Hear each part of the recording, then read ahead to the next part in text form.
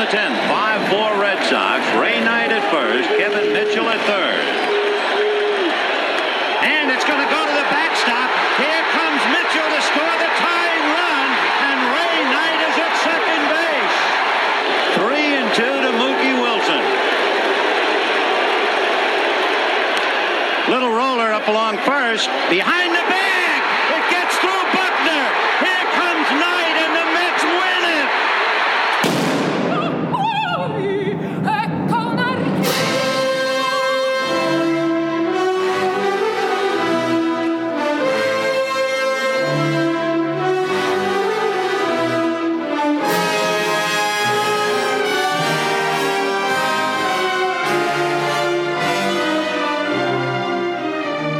The Most Expensive Noise, a podcast featuring mostly true adventures in the world of opera, with your host, Adam Flowers, and now, the orchestra tunes. The tenor tries in vain to put on his pants. The lights dim. And the curtain rises on. Episode 3. Ruin, disaster, shame. It's a terrific track, ladies and gentlemen. The smoke and the flames now. Andy Frame is crashing to the ground, not quite to the mooring mast of the humanity. La prima scena. Failure is just an opera tuniti.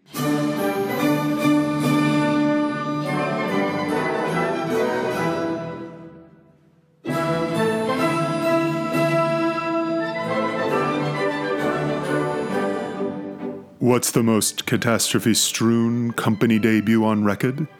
That dubious distinction may well belong to tenor Jerry Hadley, who on September 14, 1979, made his New York City Opera debut as Arturo in Lucia di Lammermoor on less than a week's notice, without any stage rehearsal.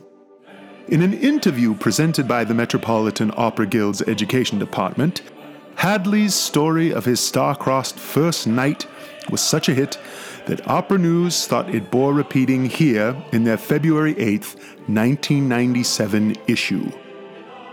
I vividly remember my City Opera debut. As my friends will tell you, I believe that any story worth telling is worth embellishing and improving with each passing year. However, in this instance, as Joe Friday used to say on Dragnet, I will tell you just the facts. The night of my debut rolled around. I hadn't really had a proper rehearsal, but by this time I'd developed a mantra. I would go home at night and chant, I am a professional singer, I know my part, everything will be fine. I am a professional singer, I know my part, everything will be fine. When I showed up at the theater, it occurred to me that all I knew about the set was the tape marks. So I went up and found the stage manager. Do you think it's going to be possible for me to walk on this set before I go on to sing? He said, Oh yes, no problem. You're in the second scene of Act 2. The curtain will come down, we'll change the scene, and before everybody else walks on stage, I'll send for you. You can give it all a look. I said, okay, thank you, that's great, okay. Sure enough, when the time came, they changed the set. I said, now? And he said, now! I walked on stage, looked things over, and was out there for maybe 5 seconds when about 80 people charged on stage whom I'd never seen before, in costume. I sort of froze, because I was definitely not in Kansas anymore, and then, thank God, Robert Hale, Raimondo, had the presence of mind to say, Hey, get up here! The curtain is going up! So I ran up the stairs and got to the platform just as we heard, da-dum, da-dum-dum, da-dum, da-dum. I looked out into that vast sea of humanity, and there was Beverly Sills sitting up in the general director's box. She gave me kind of a thumbs-up wave as I was standing there, and that was that. The first thing I had to do was sing my little aria to Enrico, Per poco fra le tenebre, right? And I realized I had no earthly idea which one of those people was Richard Fredericks, who was Enrico. So I turned to Bob Hale and whispered, Where is he? He said, Right over there. The blonde! Well, Richard's not blonde in real life, but I found him, sang my aria, got the high note, and thought, that's not so hard. Well, God heard that, and he set out to prove I was mortal, because the next thing that had to happen was a cross to stage left for Fredericks and me. We were supposed to be talking about the impending marriage. So there was a chair, and I had a goblet in one hand and my other hand on the scabbard, and I sat down and tried to look real macho. Somehow the scabbard got itself lodged in the rungs of the chair, and I didn't realize it. So I sat there, singing Menotto, si, Menotto. He got up and walked across the stage, and I followed him, dragging my chair with me. Even to the novice audience member, that looked wrong. So a couple of the supers came over and very nicely took the chair off the sword, and I didn't know what made me do this, but I glanced up to see how the boss was taking all this. And I couldn't see Beverly anymore. What I could see was this shock of red hair leaning on the front rail of the box. She was laughing so hard she couldn't sit up. By now, I felt like Jim Ignatowski in Taxi. I was in a different zone from the rest of the world. Then these three supers approached me, and one of them said, I swear this is a direct quote, "Come with us. We're your friends." They took me up to sign the marriage contract, which I did, and by now I was in a position to see Lucia come down the stairs. I stood up and tried to regain my composure.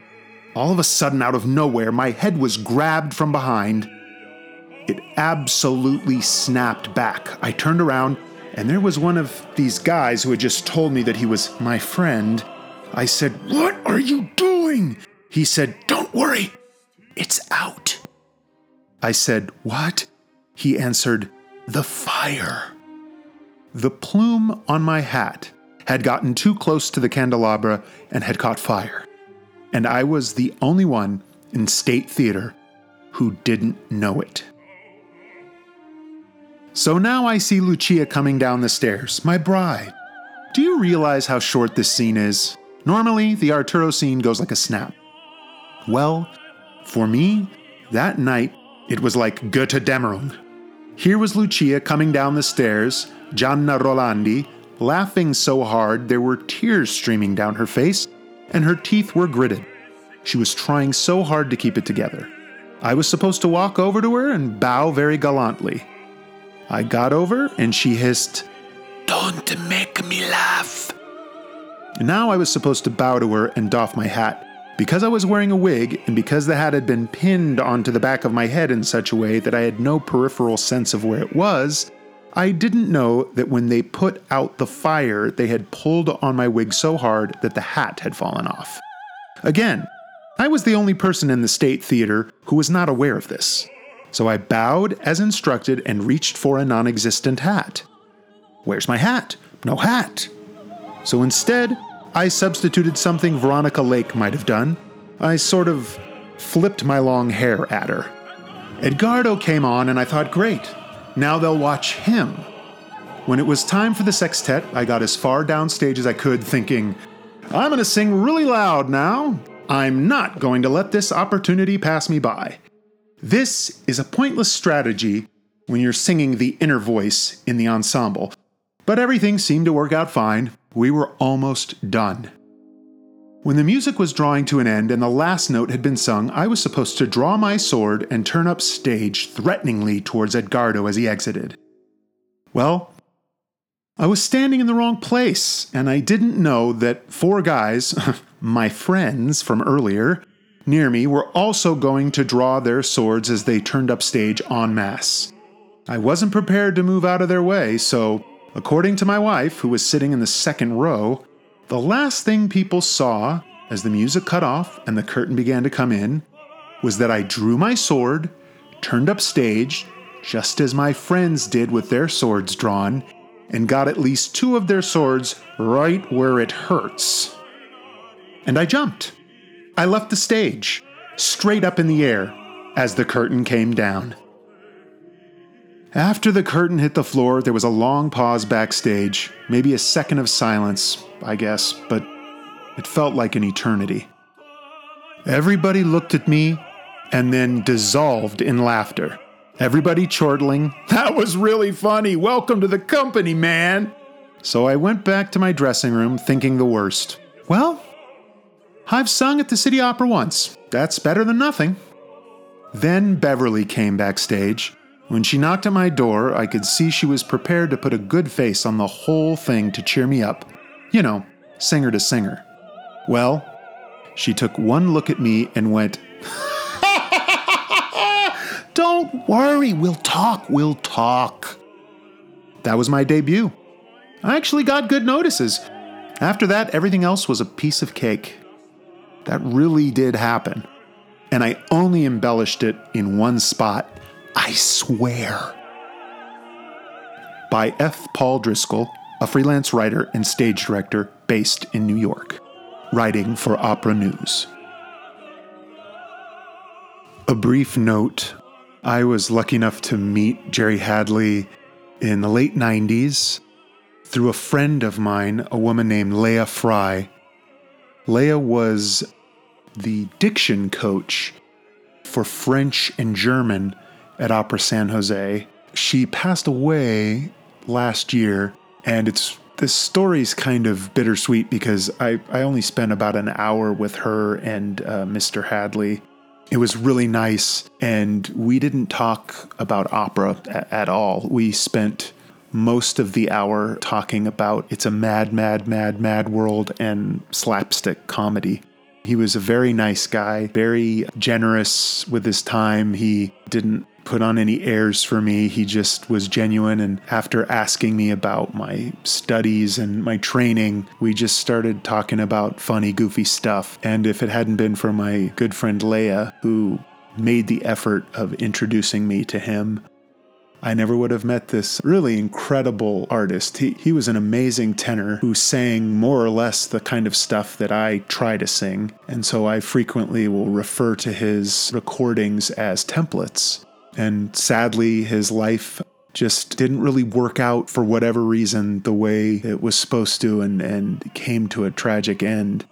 But I don't know, this reliving this story, which I'd read, I think, when it first came out in Opera News in 97, it just made me think about that day when I got to meet him, and it made me think of his legacy, and it also made me think of the legacy of my really good friend Leah Fry, who is missed.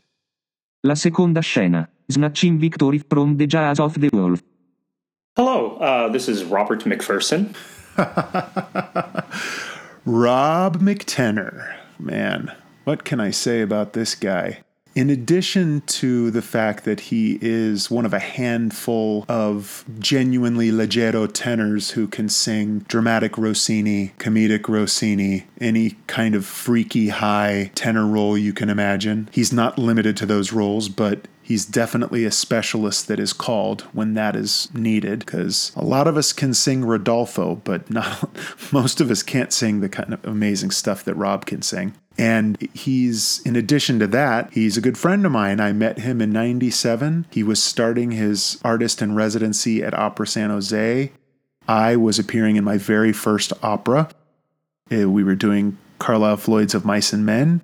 He was Curly. I was Carlson, the guy that shoots the dog. And from the moment I met him, I loved him. Full of energy and that X factor where when he's on stage, you have to watch. And it's not just because of his magnetism, but he's also a really, really gifted actor.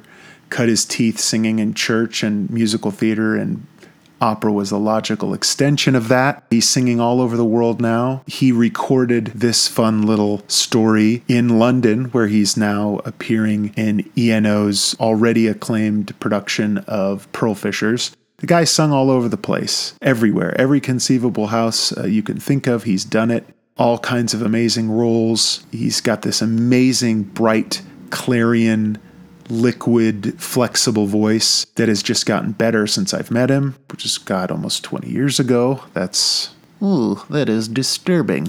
But Rob is a great guy and a really good performer, and he had a little something to say about the perils and dangers of impending operatic doom. So we're going to have story time. I think I need to have some scotch. Okay. So I was thinking about this morning, and I was reminded of my very first time working in Europe. I got a call on a Thursday from my manager asking me if I could sing Rodrigo in La Donna del Lago, because they had lost their tenor in Avignon, France. Now, if you don't know La Donna del Lago, you can't be faulted, because very few people actually do know that opera. including me at the time. They had gone through a list of tenors who had sung the role, and when they had struck out with all of them, they found me.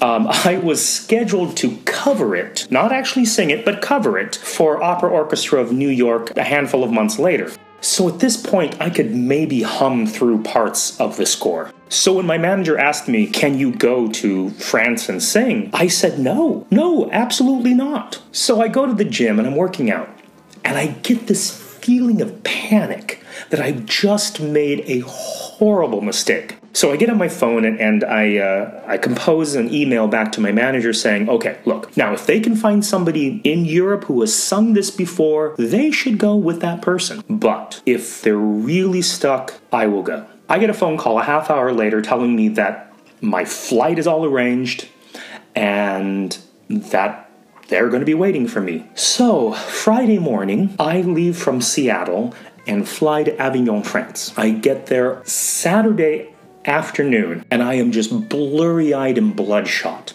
I'm at my hotel, and I'm ready to crash. And I get a phone call, and they tell me, the maestro would like to have a rehearsal with you. That was the last thing I wanted to hear. So I go to this rehearsal, and as tired as I am, I have very little recollection of the rehearsal. I have like these mental pictures in my mind that blip in and out, but it's really fuzzy, the whole rehearsal.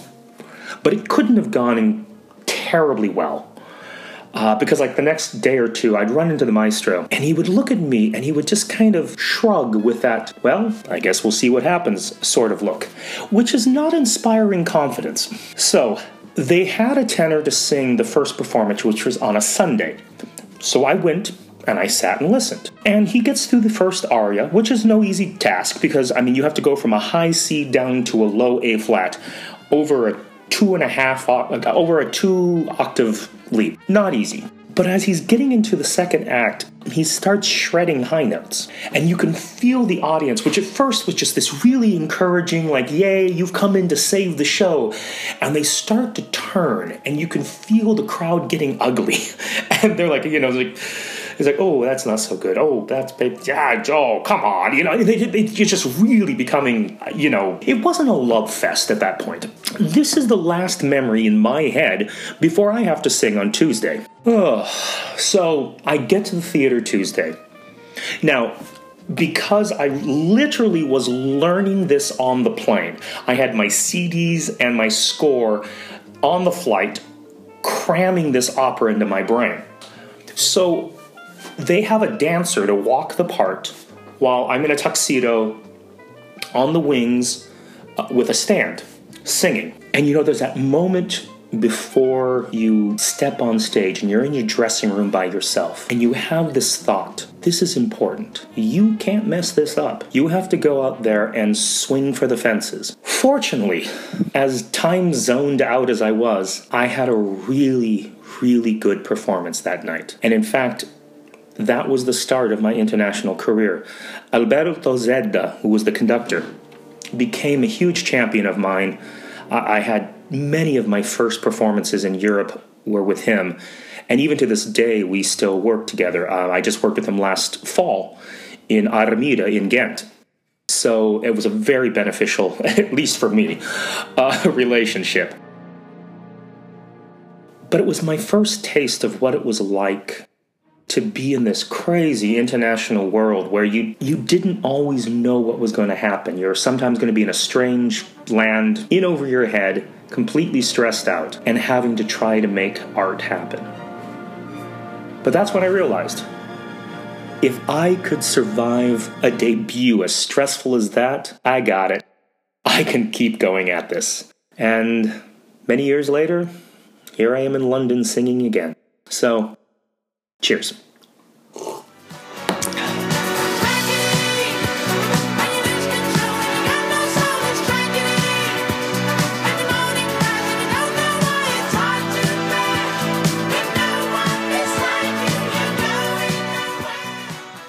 La terza scena. Freeze. Put your hands where I can see them. No, God! No, God, please, no! No! No! No!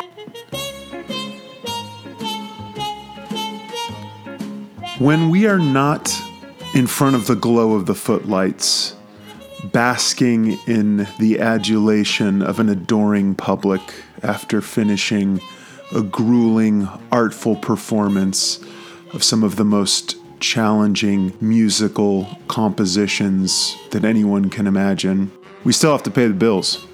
So we do other things.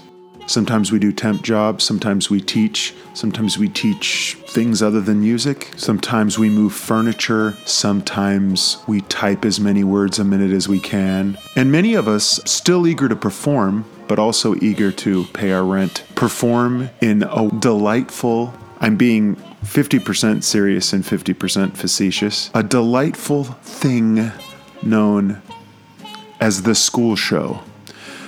Most performing arts organizations have educational outreach, and most opera companies have what they call school outreach and performances, which usually include taking a beloved operatic work and converting it into a 30-minute version of that show that can be performed at school assemblies. The San Francisco Opera Guild has one such program that I participate in every year, and I love it. I'm not just saying that, I actually do love it. I love being around the kids and showing them that opera isn't some weird, bizarre, scary thing. It's fun, and it's something that they can have access to. And while this is all well and good, sometimes these school performances can go, well, not exactly as planned. There is one such occurrence of art taking the wrong turn that is legendary amongst my circle of performing friends. It is the tale of a well-meaning school performance gone horribly wrong. And I think it is very fitting that one of the people at the center of that artistic nightmare is my best friend, Joe Myers. He goes by J. Raymond Myers in performance. He and I met as singing waiters at Max's Opera Cafe at the Stanford Shopping Center in Palo Alto in 1996, and I fell in love. But luckily we have Mr. J. Raymond Myers here to tell that infamous, legendary story of this school show from hell. So this story is from the mid-90s when all the shootings started. Kind of, people were afraid of guns in schools and, kids getting shot up. It was kind of the start of that whole thing. So people were being very wary about the whole business. And we were doing Carmen at a elementary school down in San Jose. And I told my friend Mike Tucci, who was the pianist, to meet me at the school. So he lived, wherever he lived, and I lived in Willow Glen at the time. And we drove and met at this school, and it was over in Campbell. And we got there, and I had him help me carry some of the stuff in, and what he carried in was this bag, a paper bag with a rifle sticking out of it. It's like a wooden rifle. There's no barrel on it, barely, it just looked like a prop to anyone that would really look at it. But we went into this building, and I went and talked to the lady at the front desk, like the secretary in the office, and after a few minutes of being confused, she finally realized what I was talking about with this opera show, and she said, "Oh, this is the school office. This is like the main office of the whole district. This isn't the school. So the school you have to go to is, about 10 blocks away." So I get back in the car. Mike's got the bag in his car, And as I'm pulling out of, just off the street, we parked on the street next to this office, and I see a cop, and he pulls behind us as we start to drive towards the main street. And I didn't think anything of it at the time because I just thought he was doing whatever he was doing. So then we made a right on to the main drag. I think it was Hamilton. And also our friend Sally, who was a mezzo-soprano and a friend of ours, was doing the show, and she was following us also because I remember she met us at the school. Anyway, so we all made a right, kind of in caravan style, and then we immediately started getting to the left lane so we could turn on the next big intersection.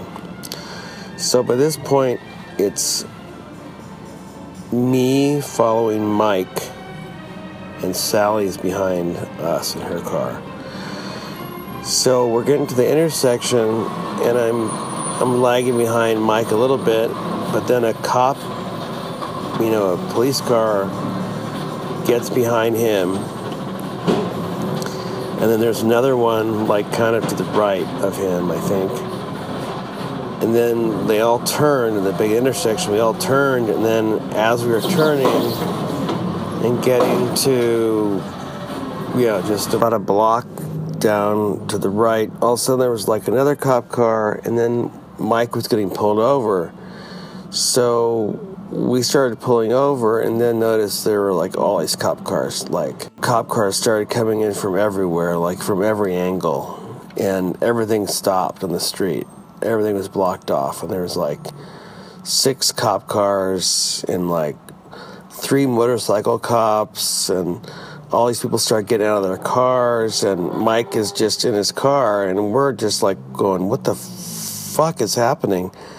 And I was sitting there by myself, and Sally was back there, so I knew she was freaking out too. And then I'm we didn't know what was going on. We had no idea.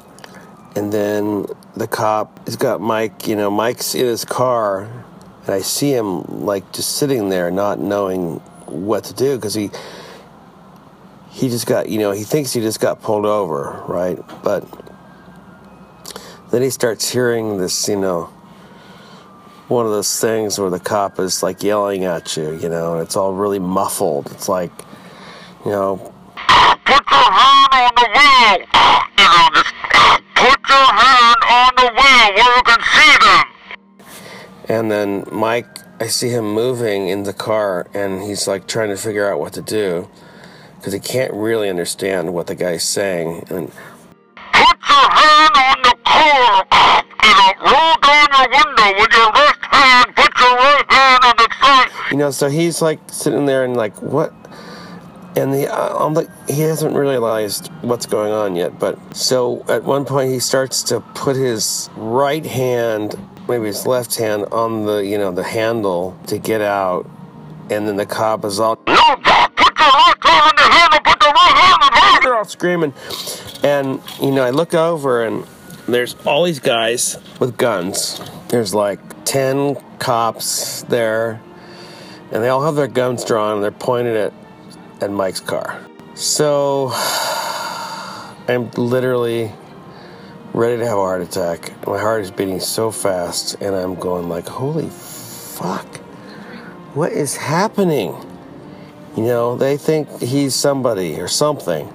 So Mike finally opens the door, and he looks, and there's all these people pointing their rifles and revolvers at him. And somewhere in there, in that whole thing, it dawns on me that they think he has a real gun. And then I realize, oh my God, it's just a huge misunderstanding. So I think this might have been before he got out of the car, but anyway, I tried to get out of the car, out of my side, and there's a cop on a motorcycle, that's next to me, off his motorcycle, and he's standing there with his gun.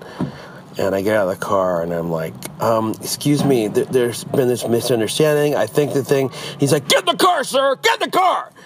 So I got back in the car, I'm freaking out, And then, then the whole thing with Mike, he gets out of the car, turns around, and all these guys are staring at him with his guns, with their guns pointed at him. He's just, dumbstruck, gobsmacked.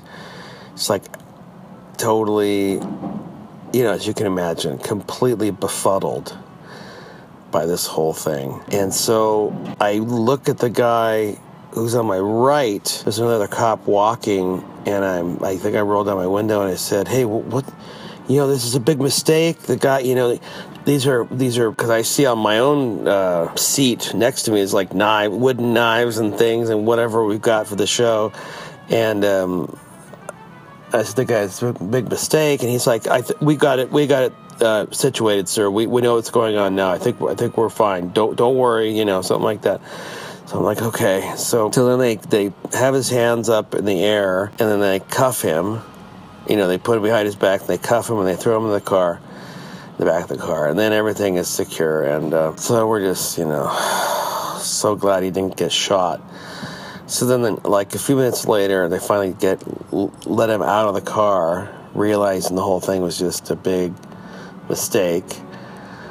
Which would happen was, I guess that day, some disgruntled parent had called the district office and threatened someone. So they were already on their, already on guard for something to happen, or they were, told that to be on the lookout or whatever it was. And then Mike comes marching in there nonchalantly with a grocery bag and a big gun sticking out of it, a big rifle. So somebody in there absolutely just lost their nut, called the police, which is, understandable in a way, whatever. So that's what happened. And then, so Mike gets out of the car, and he comes over to me, and I just give him a big hug, and he's like, got tears in his eyes. He's completely a mess, as anyone would be after all that. So the poor guy gets back in his car after all that. The cops start leaving. They all just take off. Basically no apologies. No sorries. No really sorry, sir. We didn't mean anything. Sorry we scared the shit out of you and all that stuff. And it was just like, a SWAT team, basically like a bad movie going on. And for a pianist in a car with a wooden gun, So then we're like, okay, so we're all just freaked out, and we decided to go to the school and do the show. So we go to the school, and I think Dan Morris was the baritone, and he met us there. He didn't know anything had happened, and I think the school had heard already about something that happened. We got there, we did the show, went off without a hitch, and then Mike took off. And he always takes off after shows, so it wasn't anything weird that he took off, but it was just kind of like, what is going on? We were all still freaked out the whole show. And Mike he played the show just like he would, just as professionally as he would. That was it. And we never heard anything from the police. We were all up in arms about it, pardon the pun. And we thought we should get him to give us an apology or some kind of thing or something, and it was just never happened. And so there it is, Carmen Opera Gun Story.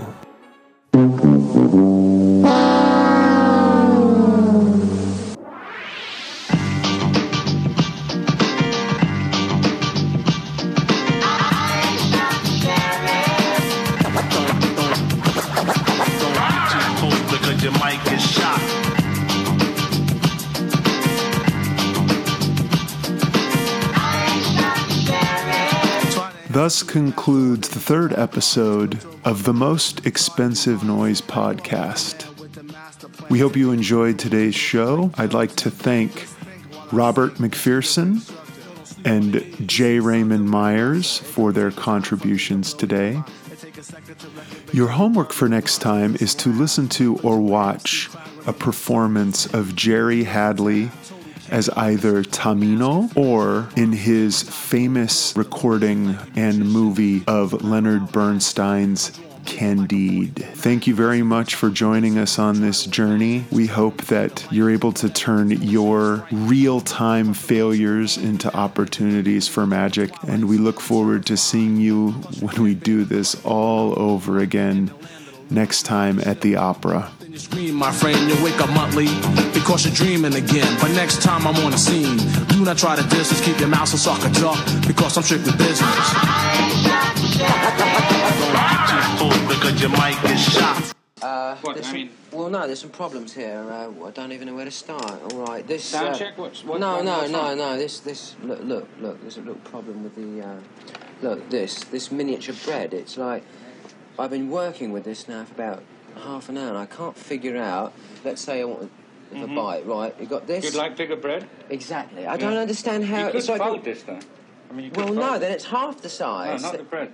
No, you can fold the meat. Yeah, but then it breaks bread. apart No. like You this. put it on the bread like this, see? But then if you keep folding it, it keeps breaking, Why would you keep and then folding it? everything has to be folded, and then it's this, and I don't want this. I want large bread so that I can put this. Right. So then it's like this, Yeah. but this doesn't work because then it's all.